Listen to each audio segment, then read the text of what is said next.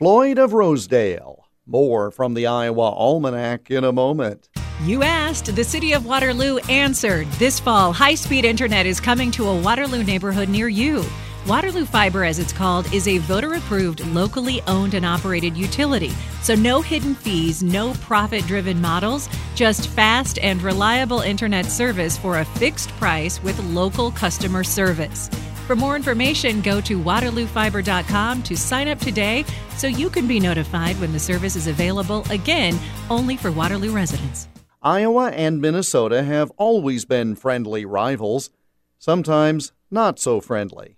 The football rivalry between the University of Iowa and the University of Minnesota got a little heated in the middle 1930s, in large part because of what Iowa thought was unduly rough treatment suffered by Iowa's star halfback, Ozzie Simmons, one of the few black players of the time.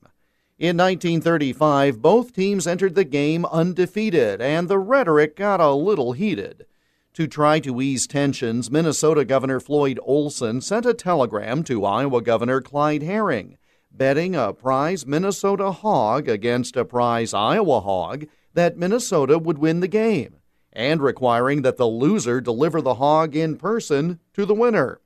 Governor Herring accepted, and on November 9th, the Golden Gophers won the game 13-6. Later that year, they won their second straight national championship. Alan Loomis, the owner of Rosedale Farms near Fort Dodge, donated a pig so Governor Herring could pay off the bet. The pig was the brother of Blue Boy from the Will Rogers movie State Fair. And in honor of Governor Olson, the pig was named Floyd. Soon, Governor Herring personally walked Floyd into Governor Olson's carpeted office in St. Paul.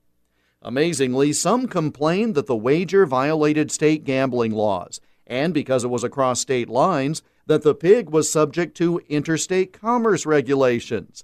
Lawsuits were even filed. The Minnesota governor offered Floyd as first prize in a statewide essay writing contest, won by 14-year-old Robert Jones. To replace the real Floyd, Governor Olson commissioned a sculptor to capture Floyd's image. The result was a 98-pound bronze pig trophy, and every year the Hawkeyes and Gophers play for the right to win Floyd of Rosedale. In 2008, Rivals.com named Floyd of Rosedale the top rivalry trophy in all of college football.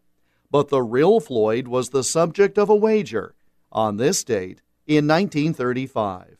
And that's Iowa Almanac for November 9th. There's more online at iowaalmanac.com. Until tomorrow, I'm Jeff Stein.